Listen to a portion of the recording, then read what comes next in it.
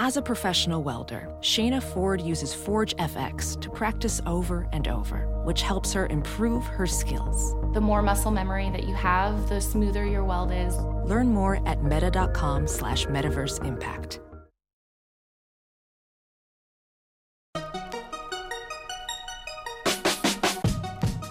Welcome to the Tech Meme Ride Home for Monday, December 10th, 2018. I'm Brian McCullough. Today, iPhone sales are blocked in China. Apple's getting into the A&R business. Maybe we should pump the brakes on the e-scooter hype. And forget the notch, 2019 might be the year of the hole punch. Here's what you missed today in the world of tech. A Chinese court has granted Qualcomm an injunction against Apple and is banning the import and sale of all iPhones in China, models 6S through 10. The court cited infringement of two Qualcomm patents, one related to application management on smartphones and the other relating to photo management on smartphones.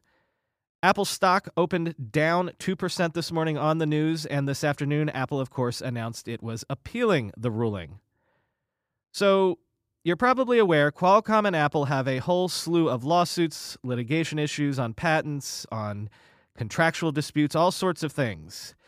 There's that big lawsuit in a San Diego court that we thought might get settled between the two companies and then wasn't going to be settled, and then the date for that trial was set for April. This story was broken this morning by Ina Fried in Axios. And you know how they have those little Be Smart graphs in their stories? Well, here's the Be Smart graph for this one. Quote, companies will often change their software in such cases, where possible, to avoid infringement rather than halt sales of a key product, end quote.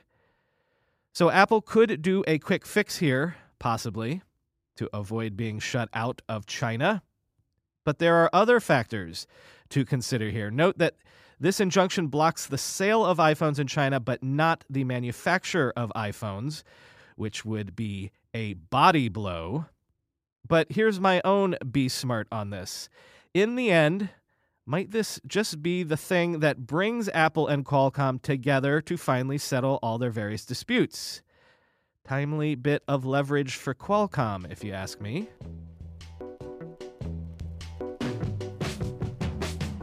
Slightly related story here. Over the weekend, the fallout continued from that arrest of Meng Wanzhou of Huawei by Canada at the behest of the U.S.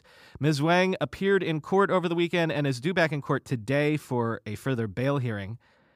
Kara Swisher's weekend New York Times column addressed this issue, and she quoted anonymous U.S. tech executives who voiced fears of possible retaliation by China, especially retaliatory arrests of U.S. executives. Quote, it's worrisome because it's an escalation we did not need, one executive said, referring to the already tense trade talks between the two countries. What China will do, given all the existing tensions, is anyone's guess, end quote. Ben Thompson addressed this as well in his Monday newsletter. He, too, cited the possibility of retaliatory arrests or something more. Quote, nearly every single U.S. tech company has some sort of China dependency, particularly in the supply chain. The most exposed of all, though, is Apple, thanks not only to its massive manufacturing operation, but also because China is such a successful consumer market for the company. Could China potentially retaliate for Meng's arrest by arresting a U.S. technology executive? Could it impose onerous red tape on manufacturing operations? Could China interfere in Apple's consumer business, end quote. Well, note that even though this was possibly completely unrelated, as we just heard, that sort of disruption to Apple's consumer business in China just happened. Continuing, Thompson, quote, what is critical to understand is that it doesn't matter that there isn't an Iran sanctions-like casus belli. A reason could be drummed up if need be. These sorts of things are political decisions, subject to nearly unknowable tensions and negotiations within the Chinese government itself, which, although not democratic, is still sensitive to popular sentiment. To be clear, I don't expect anything significant to happen to Apple or anyone else. At the same time, it would seem increasingly foolhardy to not start hedging bets, particularly in the supply chain. Hedging, though, costs money, which means it is increasingly hard to see the ongoing tensions between China and the United States not having an impact on tech companies. Either they are taking on too much risk or they are paying to hedge it, end quote. Well, funny enough, guess what? Just this morning, GoPro announced that it will be moving production of its U.S.-bound cameras out of China by the summer of 2019 due to fears of future tariffs and, shall we say, political uncertainties, just like this.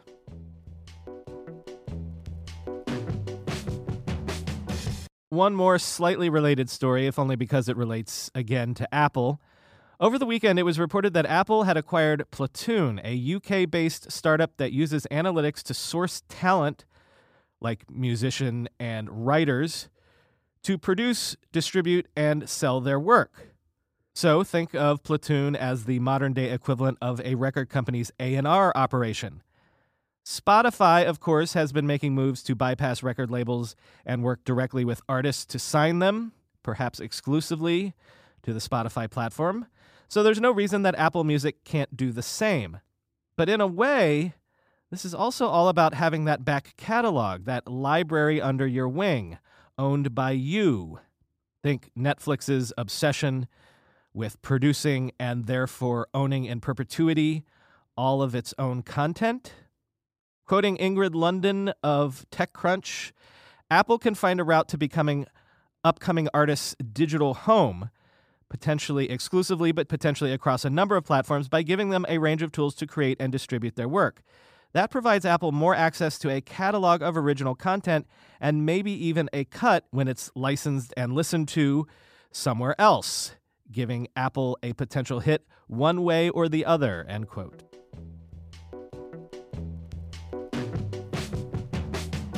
Well, you knew it wasn't just Facebook and Cambridge Analytica. But if you needed a reminder, the New York Times has a piece up this morning that reminds all of us how very many smartphone apps share your precise location data with third parties. And seemingly they're doing this on the up and up. Quote, at least 75 companies receive anonymous precise location data from apps whose users enable location services to get local news and weather or other information, the Times found. Several of those businesses claim to track up to 200 million mobile devices in the United States, about half those in use last year. The database reviewed by the Times, a sample of information gathered in 2017 and held by one company, reveals people's travels in startling detail, accurate to within a few yards and in some cases updated more than 14,000 times a day. These companies sell, use, or analyze the data to cater to advertisers, retail outlets, and even hedge funds seeking insights into consumer behavior. It's a hot market, with sales of location-targeted advertising reaching an estimated $21 billion this year. IBM has gotten into the industry with its purchase of the Weather Channel's app. The social network Foursquare remade itself as a location marketing company. Prominent investors in location startups include Goldman Sachs and Peter Thiel, the PayPal co-founder, end quote. The people buying this data, of course, say they're only looking at patterns, not looking at you directly. Assuming everyone is playing on the level, data collected is not tied to your name or phone number, but to a unique ID. Think about web cookies on your browser, but for the real world. And who's buying this stuff? As we said, everyone from your run-of-the-mill advertisers to hedge funds who want to track real-world foot traffic into retailers they might want to invest in. However, if there's one thing all of the scandals of the last year should have taught us, it's that given enough data points, someone enterprising enough to connect the dots can probably figure out who you are. The Times tested 20 apps, including the WeatherBug app on iOS, which the Times says shared location data with companies. And what happens if that data is not protected or someone gets a little too aggressive about shopping it around? Well, as several experts in the piece pointed out, there are basically no consequences to that right now, except for bad PR. Because, well, you agreed to the terms of service when you use that app, and there are no laws on the book to punish people for screw-ups or bad behavior. So the next time someone asks you what would common sense, simple regulation of tech and data excess look like, just point this out to them. Here's a simple fix. actual penalties for data loss, data breach, and data sales promiscuity on mobile apps.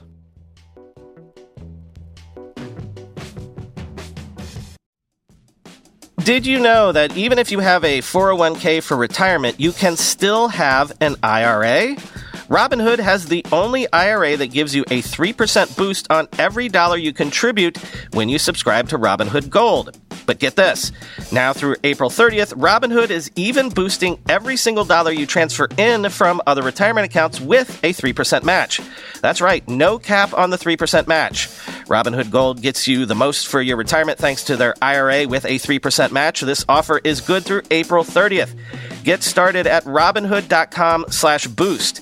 Subscription fees apply. And now for some legal info. Claim as of Q1 2024 validated by Radius Global Market Research. Investing involves risk, including loss. Limitations apply to IRAs and 401ks. 3% match requires Robinhood Gold for 1 year from the date of first 3% match. Must keep Robinhood IRA for 5 years. The 3% matching on transfers is subject to specific terms and conditions. Robinhood IRA available to U.S. customers in good standing.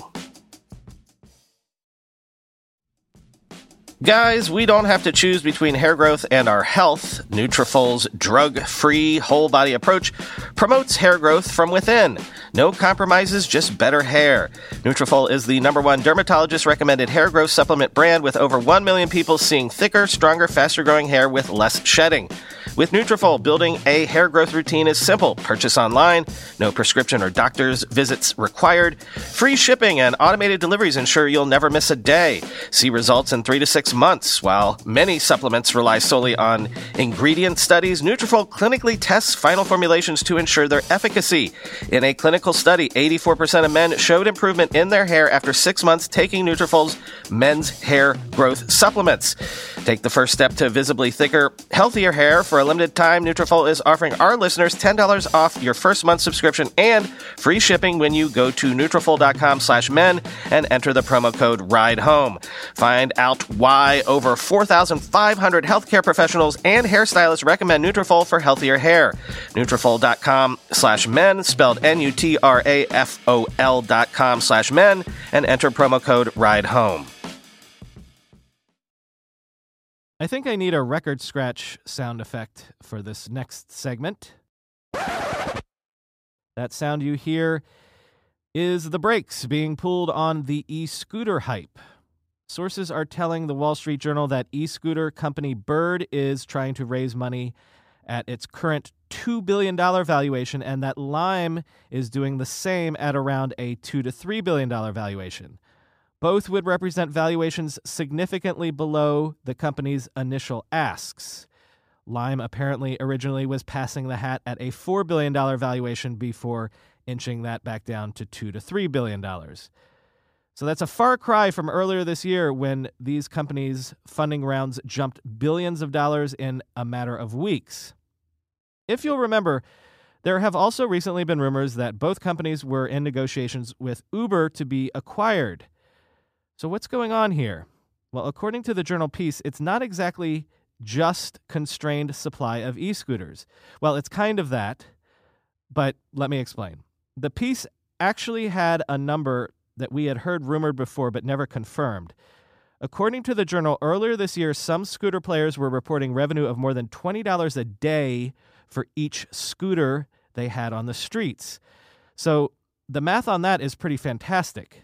If your average scooter costs $500 a pop to purchase, you only have to put them in circulation for about a month before you break even on that purchase price.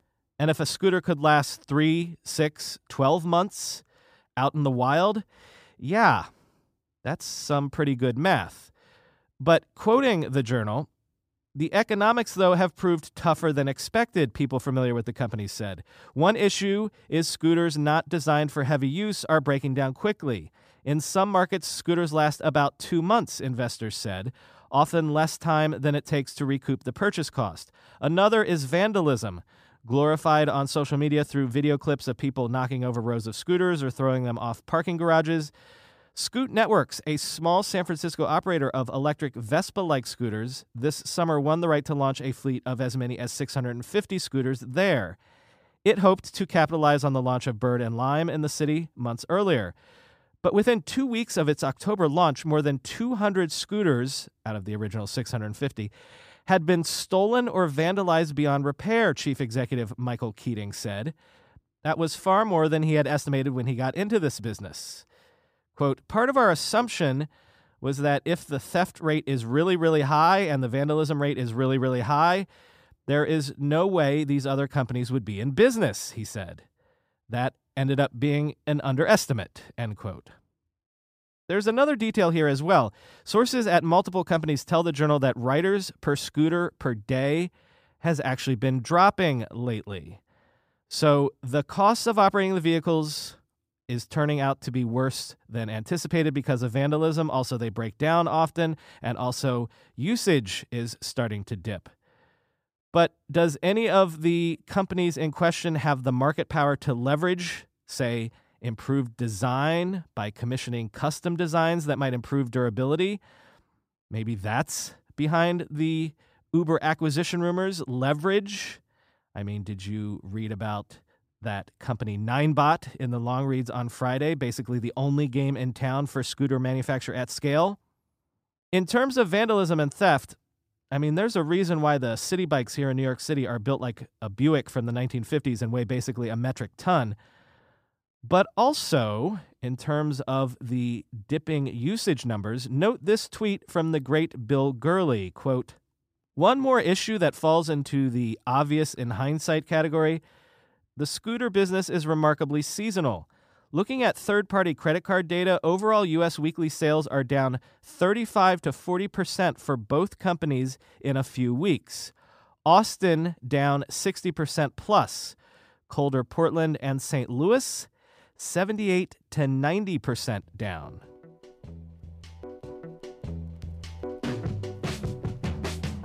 Finally today, as Rene Ritchie said on Twitter, 2018 was the year of the notch. 2019 might just be the year of the hole. We haven't spoken about this yet, but in order to get rid of the notch at the top of the modern latest smartphones, various companies are experimenting with various designs, specifically Samsung, which has half ovals on some designs, and also what amounts to a hole punch in the screen that makes room for cameras and sensors. Samsung calls the hole punch design the Infinity O. This morning, Samsung announced the first phone that will make use of the Infinity O display, the forthcoming Samsung A8S. So you can click through on the last link in the show notes to get a sense of this, looking at the pictures, but just imagine a tiny hole punch sitting in the top left-hand side of the phone's display. The hole doesn't even come close to the bezel. There's still a tiny bit of actual screen real estate around it. I don't know, kind of makes more sense to me than the notch. I mean, both designs are distracting in a way, but this kind of feels less so on the top left-hand side where you can pretty much keep it out of the way of a lot of things. The new A8S is otherwise a pretty standard mid-range phone, quoting from The Verge, Snapdragon 710 with options for either 6GB or 8GB of RAM and 128GB of onboard storage with up to 512GB of expansion via microSD.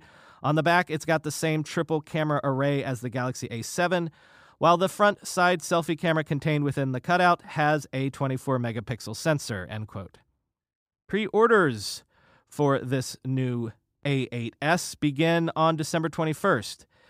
Samsung's 2019 S10 flagship phone is rumored to also be getting this same hole punch design, as will Huawei's forthcoming Nova 4 and View 20. Though notably, that last one, the View 20, might also sport a 48-megapixel camera.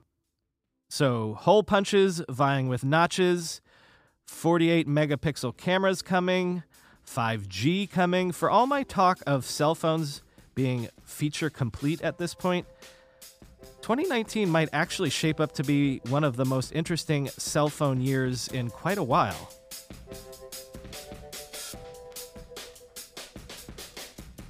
So I decided to come back from Miami after all. The weather this weekend wasn't actually that nice, but the baptism was lovely, and my niece, of course, is very lovely. I'm going to be in Boston this weekend for a book signing and whatnot. I don't expect the weather to be fantastic there either. When I have the actual times and details, I'll share them with you. And the offer does still stand. Any Ride Home listeners, make yourselves known at the book signing. Maybe we need to develop a secret handshake or something like that. Anyway, talk to you tomorrow.